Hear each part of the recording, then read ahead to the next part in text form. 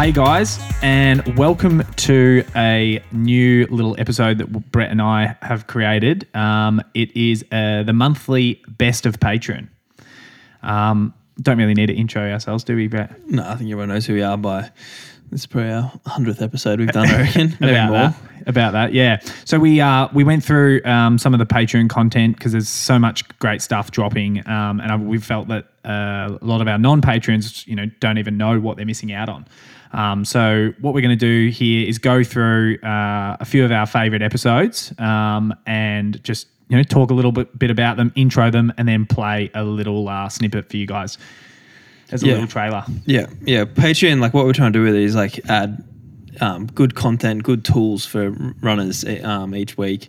So we're lucky to have Dave McNeil and Elise Beacom hosting and speaking to some very smart people, a lot smarter than us. Yeah, finally some intelligence on the podcast. And then just offering things that will definitely help runners and just become better runners and probably better people, to be honest as well. So it's like FTK is a self-help podcast. Yeah. So kicking us off first, we went with Q&A session 44, why do running injuries occur? And that was hosted by Dave McNeil, and he spoke with physios Nick Cross and Richie Johnson of Melbourne CBD Physio. A couple of interesting things here, Brett. One thing I sort of thought was interesting that Richie spoke about, and he said he was being cynical, but the other two guys backed him up quickly, and said that he finds it difficult in the running space that like a lot of researchers seem to overanalyze the movement in terms of like running biomechanics, and that can be a problem in itself, because what we do is quite a simple sport, and when you've got researchers and scientists over-analysing and saying change this, change that, and those guys don't even run. Yeah, exactly. Yeah, it's people that they don't run, so they don't understand why people run like that. And you can look at someone running on a treadmill, but that doesn't tell the full story. Exactly. If they're running some funny way with their hip, it's like you need to find out why they're doing it. You can't just tell them to stop doing it and run like this. Yeah.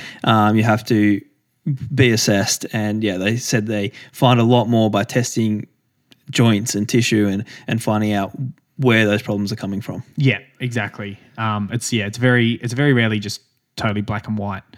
Another interesting thing they spoke about was the 80-20 rule. And one example they sort of used here was apparently Stewie McSwain, our training partner. Yeah, I think what happened was we had a Spanish researcher come out and followed MTC for a while. And so they did this paper on, I think, like kind of MTC training and like Stewie. And pretty much said that he runs 140 to 145K a week for 12 months straight of aerobic running. Yeah. And he's a 1,500 metre runner. And, Nick was quoted in this paper as sort of saying, it's just meat and potatoes work, like the basics. And 140 to 145 Ks a week of easy running. And, people that listen to our podcast know the MTC structure. You're doing 8K of hard work on a Tuesday, 10K threshold on a Thursday, and 6K of hilly hard work on a Saturday if you're doing 3 sessions. Yeah. So and then when you break it down, it's pretty much 20%. Yeah. And that's 24 Ks a week, plus, as in 140 Ks of easy running. Yeah. So. And then we looked at ours, and like I guess when I'm in marathon training, doing about 40K of hard running. Yeah. And then you break that down to what I'm running 180 to 200K. It's about 20%. The same thing. Yeah. And for me, the exact same. So enjoy this little clip. There shouldn't be massive spikes week to week in an endurance athlete's training.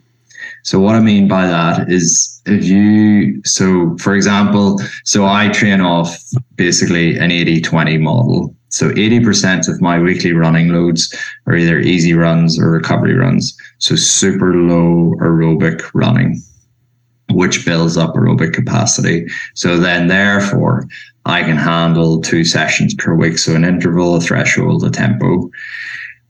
Where we run into trouble and where the distance at. So when I speak to a runner or a patient and I'll ask them, right, can you lay out day to day, what does your training look like? And a prime example, I had a runner come into me a couple of weeks ago, and she was a distance runner, so basically a novice runner as well too.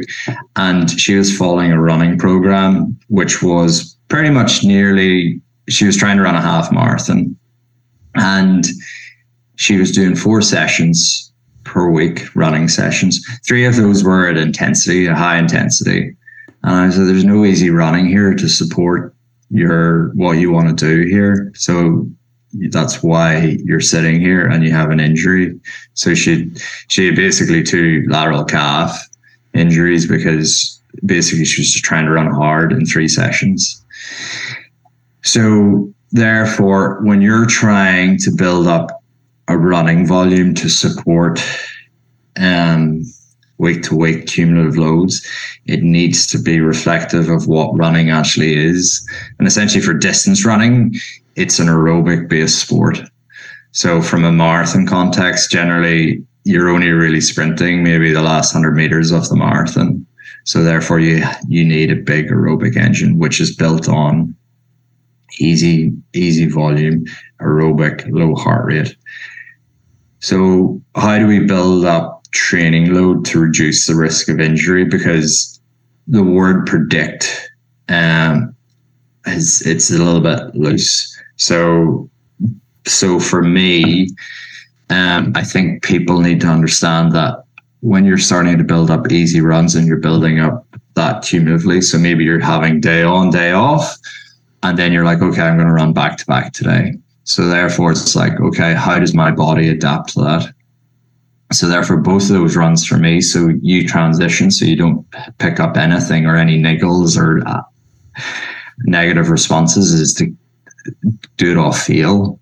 So essentially that comes back to like easy, low aerobic running, and therefore the body adapts, and it has adapted in a positive way. So therefore you can progress to the next day, and that may be a session. So those are the things that support what training load for me looks like. We also discussed this metric, the acute chronic workload ratio.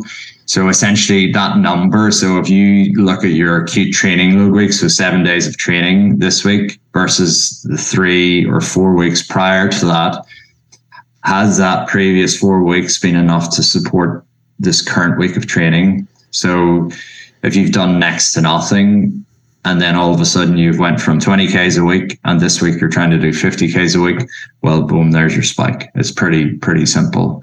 So, or it could be a change in elevation. So going from easy flat running, and then all of a sudden in your acute training week, you've upped your elevation and you're reporting you have a lower calf overload, for example, or a grumpy Achilles. And essentially that's reflective of, well, your previous 3 weeks, there hasn't been a lot of elevation. So that kind of adds up.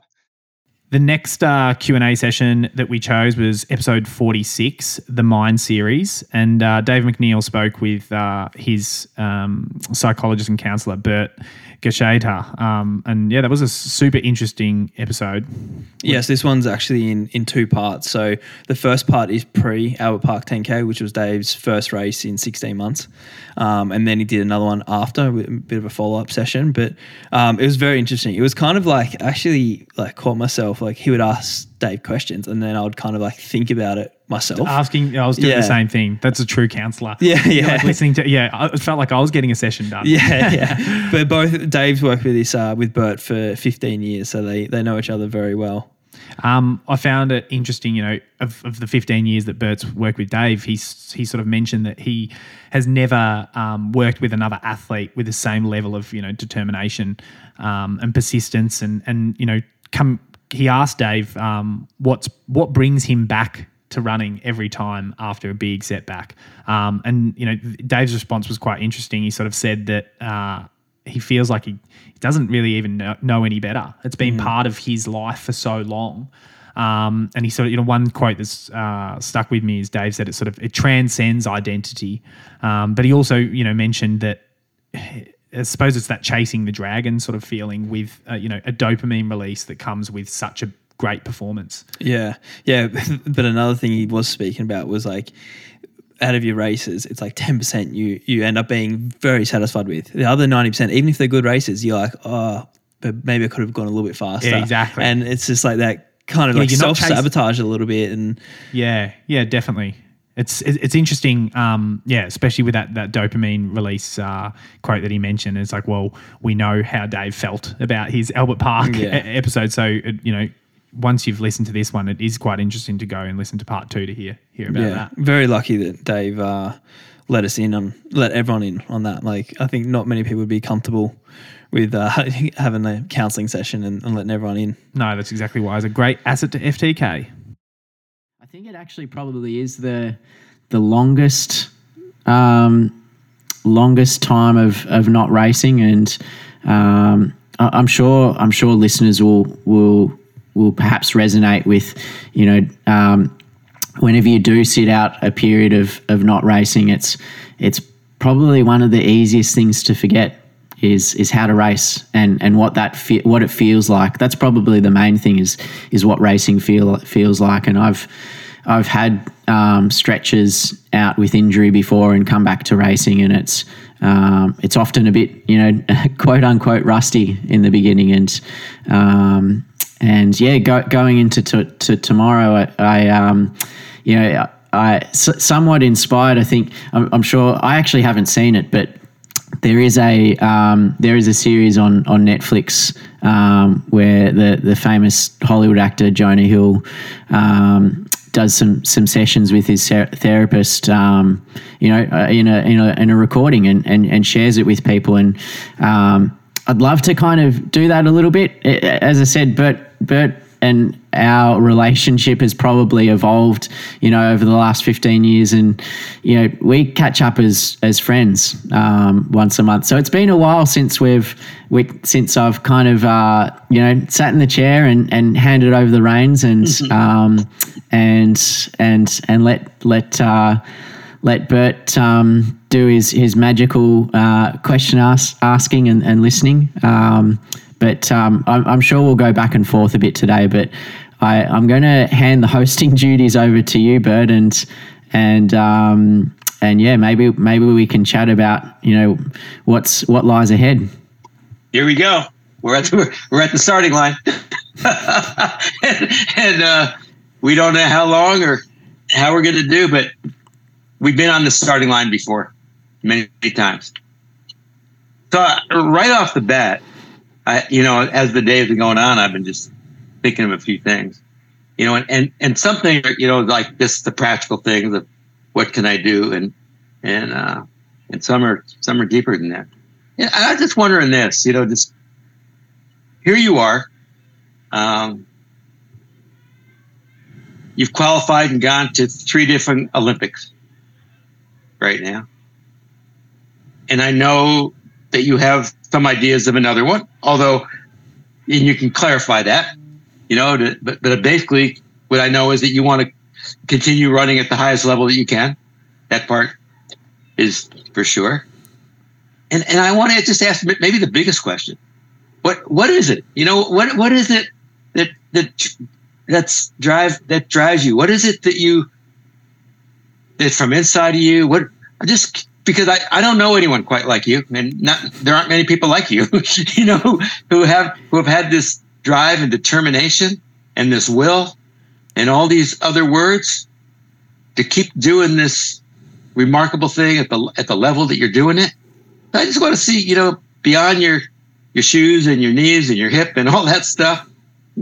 What's the driver, for you? In this show. Such a good question.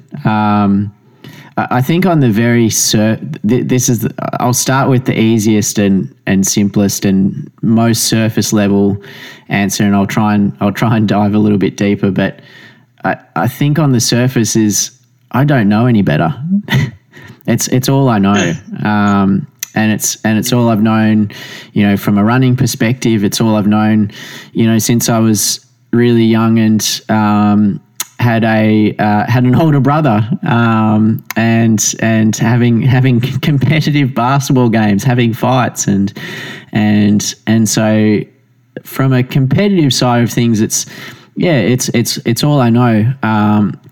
But if we start delving a little deeper, and this is probably the most important thing, and I think also is something that I've gradually learnt over the years is that from the competitive side of things, why I keep going back to it is because it's one of the most potent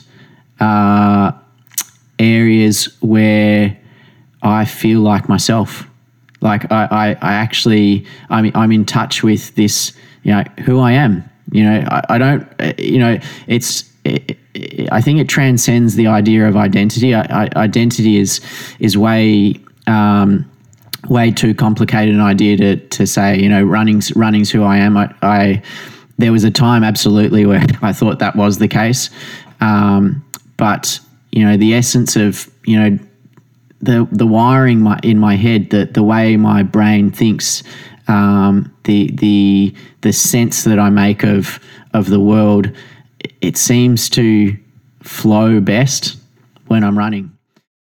Third one we chose was Q&A session 48, and that was hosted by Elise Beacom, and she spoke with Associate Professor Christian Swan. What did you like about this one, Brett? You love this one, but there was actually, I don't know, I think everyone sets their own little goals, but when they broke down kind of the different types of goals and strategies for if things aren't going as well, or if you're having a bad race, you can actually adjust your goals a little bit in the race to still improve your performance. Like instead of just, if you adjust your goal, you can kind of focus on that instead of just completely losing your mind. Yes, there's that flexibility. Yeah. Another thing, I thought was interesting because I'd always heard about like outcome and process goals. That's sort of how I learned it. But talking about specific and non-specific goals, and when Christian sort of mentioned that non-specific, you start from a point of no expectation, and you judge your progress from your sort of baseline. And then, from that, it's like about building on your accomplishments as opposed to chasing down a target that's way in the future. And that, when you're chasing something that's way in the future, that's more a specific goal. And one thing I sort of thought was interesting is that Christian spoke that one problem with specific goals is that you don't feel like you're making really any progress until right in the dying moments of achieving that goal. And so one example that I thought was, you broke the Australian record in December last year. A specific goal for you would have been in the beginning of 2022 saying, I want to break the Australian record in Fukuoka. Now, that's 12 months of you not getting any closer to achieving that goal until the 39K mark of that marathon, when you start to be like, okay, now I'm going to achieve it. Yeah. Yeah. It's very true. And it is hard, but I think, so with the marathon though, I break it down into process goals as well. Like I set a bit of a checklist of things to achieve, and that helps me break up the race as well. And then I go, all right, let's see what I can run for the last 10K, or let's try to break 30 minutes for the last 10K.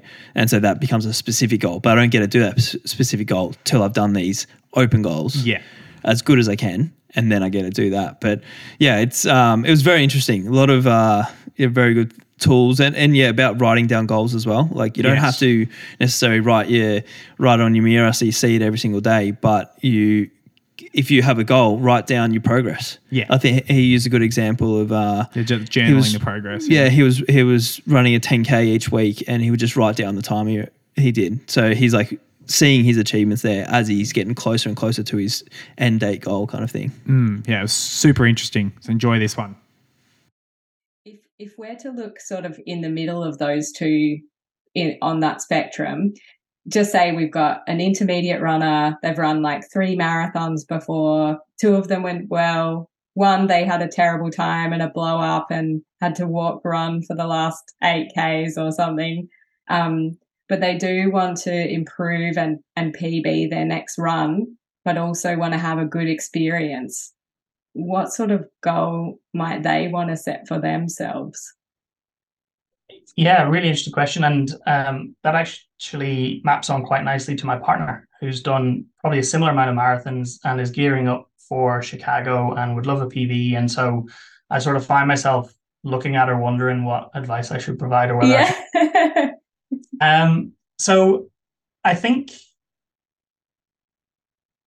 it's never as straightforward as, this option suits this person, this option suits that person. It's a much more complex thing than that. And certainly I'm not a running coach. and would never, claim to provide reasonable advice on how a program should be structured or anything like that.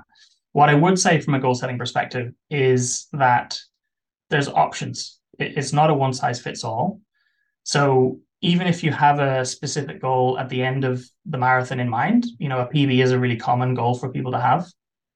Great, go with it. That's nothing wrong with that whatsoever. But maybe look for where the opportunities are to mix it up.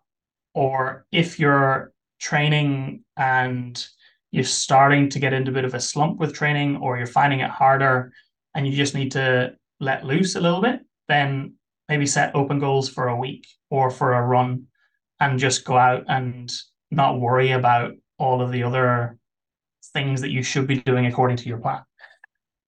I think ultimately the best outcome that we as researchers would love people to get to is knowing that there's different options and having the knowledge and the skill to be able to choose those options themselves to get the outcomes that they want.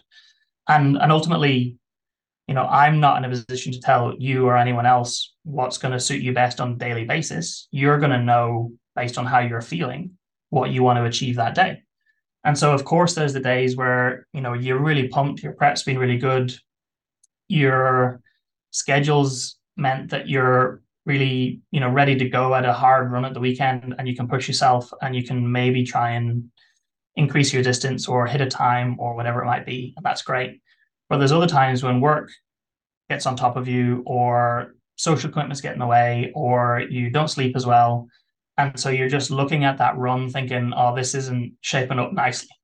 You sort of, it's in the back of your mind, or it's coming later in the day and you're like, I don't know if I'm feeling this one. And maybe in those cases, it's an opportunity to say, I'm just going to start running and see where I get to. And give yourself those days where it can be a bit of a breather when it's already not shaping up to be that great a run. As an example, my partner went for a run at the weekend. Exactly sort of that scenario. She wasn't really feeling it, wanted to go out and do 8K. So she decided to start running and see where it ended up. And she got home 21K later, and it felt great. Oh. And she just had one of those runs that was like, there was no pressure, didn't have to think about it, just started running, and it felt really good. And so she kept going. And so there's sort of the unplanned, really positive outcomes that can happen when you just let yourself to run freely and pursue a non-specific goal.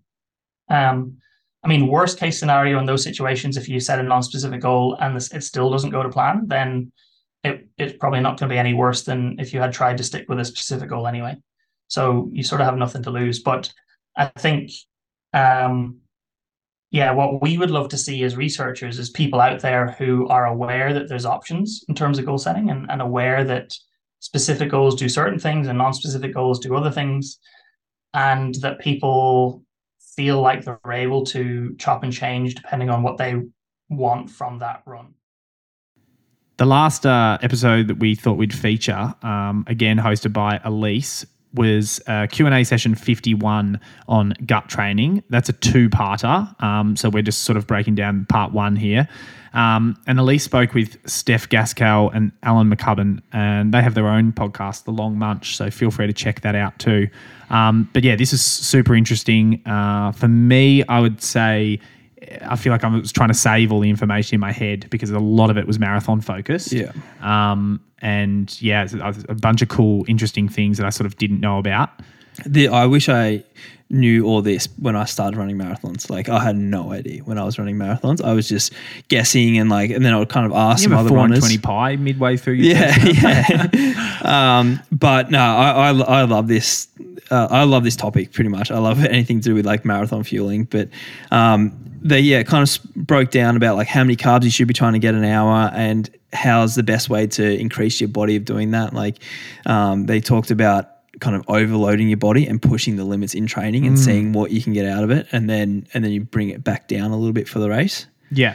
Talking about that pushing the body, one interesting thing was, Alan mentioned, I think Elise asked him, how can we train our stomachs? And Alan spoke of, the food eating competition people. They're not born with that skill. Yeah, he said they weren't born to eat 77 hot dogs. So you train your stomach to be able to be able to do that. So that was super interesting. Another thing I thought was. Well, I did know that the increased intensity reduces blood flow to the gut, which is why digestion is slower. But another thing that I didn't really know, but it does make sense to me and resonated with me for sure, was that psychological stress slows down blood flow to the gut, and that's they spoke about being as relaxed as possible on the start line, of a marathon. And one anecdote for me was Gold Coast last year. The half marathon, when I had the injury, you were with me those days leading up, very stressed, trying to, am I going to finish it? Super stressed. And, on anti-inflams, which, create, physical and psychological stress. And I had the same big carbohydrate load that I did, the big bowl of rice before, and I was like throwing it up because my body wasn't able to digest it. Yeah. Whereas well, is that fight or flight response? Like if your body's in that for a few days, then, or even before the race, like if you're like too aroused, then your blood isn't going to where it's supposed to be. So if it's not in the stomach and you're trying to process food, it's just not going to work. And then I think the other thing with the gut digestion was having your gels and stuff early. Like don't wait, because once the blood's gone there, it's a lot harder to get it back to it. But if you're having gels regularly or you drink regularly, then it's easier to stay there, and it just keeps kind of doing that job. Yeah, for sure. Another thing on the gels, as coaches, we get asked this all the time. Should I be having gels, or should be, if for people that are running marathons in their local cities, they often have, a friend or a partner or a, training partner that can ride at points of the course and give them drinks. So sometimes the option's there, and they say, should I be having gels or should I be having drinks? As both Steph and Alan said, it doesn't. Your body doesn't know if it's either getting a carbohydrate drink or it's getting a gel with water. Yeah. Once it gets in your stomach, it's the same. It's the same thing. Really, what sugar and water. It's carbohydrate and water. Exactly right. So that's super interesting. But the one thing they did say, and we were speaking off air, is that if you're having carbohydrates without water, that's when you put yourself at a greater risk of stomach cramps. Because the ratio is just out. The ratio is out. And you said that you didn't know I didn't know that. Yeah. I just thought you could eat the gels without water. You're having gel, 4 and 20 pie, gel 4 and 20 pie. See, now I know. And that's why you broke the Aussie record. But exactly. So, this is, I think, a great tool that everyone should be using. I wish if you're running a marathon soon, have a listen. Enjoy this one, guys. So let's talk gut training now. It's so normal for us to train our bodies and minds to deal with the aerobic and mechanical and mental stress of a marathon. Is the gut trainable as well? Yeah, the gut is certainly trainable, and I know gut training is becoming a bit groovy nowadays. So we all talk about it, but I would still argue that there's still a lot of us that don't do it very often or very well. But we do know, both anecdotally and also in some research that is coming out, and there's more that is coming out in this area, that the gut is trainable. So there has been a recent what we call systematic review. So looking at all the research that has been done in this area in a systematic approach, is gut training a thing, and is it actually effective? And there's limited human studies in this area, but what we do know from the ones that have been done is that if we do undertake particular gut training strategies, that we can help improve our symptoms that we may experience during running. So we can, if we're initially experiencing a lot of upper or lower gut symptoms, and we undertake particular protocols to train our gut, we can then see a reduction in the incidence of those symptoms, so how often they're occurring, and also in the severity of those symptoms. we also see that there can also be a improvement in how well we're absorbing those nutrients that we're ingesting. And we also see an improvement in tolerance. So some of those studies have specifically been looking at carbohydrate ingestion during exercise. And some of those studies, or one at least study, has looked at fluid ingestion. So if there's athletes out there that have a high sweat loss and are trying to ingest fluid and currently struggling, well, they would need to be trying to undertake some strategies with repeated large volumes of fluid ingestion, and that can actually improve as well. So, yeah, for sure the gut can be trained, just not enough of us do it. And maybe we don't know how to do it. I think if we look at the extremes of this, and this is an example that Steph and I love to use, is if you look at those guys who do major league eating, those guys who can eat, 70 hot dogs in 10 minutes or something, like they're not born with that ability. They train their stomach to be able to expand to the degree it needs to accommodate 70 hot dogs. The stomach's not emptying them any faster out at the bottom end of the stomach. The stomach's just expanding like a balloon blowing up. And so, there's two aspects to gut training. One is that gut tolerance, the stomach tolerance to the volume of stuff that's in there to stop it coming back out again. And then the other is the ability to absorb the carbohydrate from the gut and into the bloodstream, which is obviously a bit further down. So, one is volume of food, and that's one particular strategy, and that can be both solid food and fluids. And then the other one is the, grams per hour of carbohydrate you can actually absorb into the blood from the gut. So there you have it, 4 feature episodes, and they had just dropped, in Patreon in the last couple of months. But as we said, there's a Q&A session dropping every single week. So there's so much valuable content coming out. We've got a lot of exciting episodes released in the coming out in the future, and we will be posting this onto our main network once a month. Just a bit of a highlight of what's sort of come on Q&A session wise. Otherwise, there's still the Ask Us Anything episodes coming out and the Gold Coast Diaries. Yep, and plenty more. We're always in the little think tank trying to come up with new ideas to give everyone good running content. So. That's right. So if you're loving FTK, you know where to go. Yep, that's all we got for you. Thanks, guys. See ya.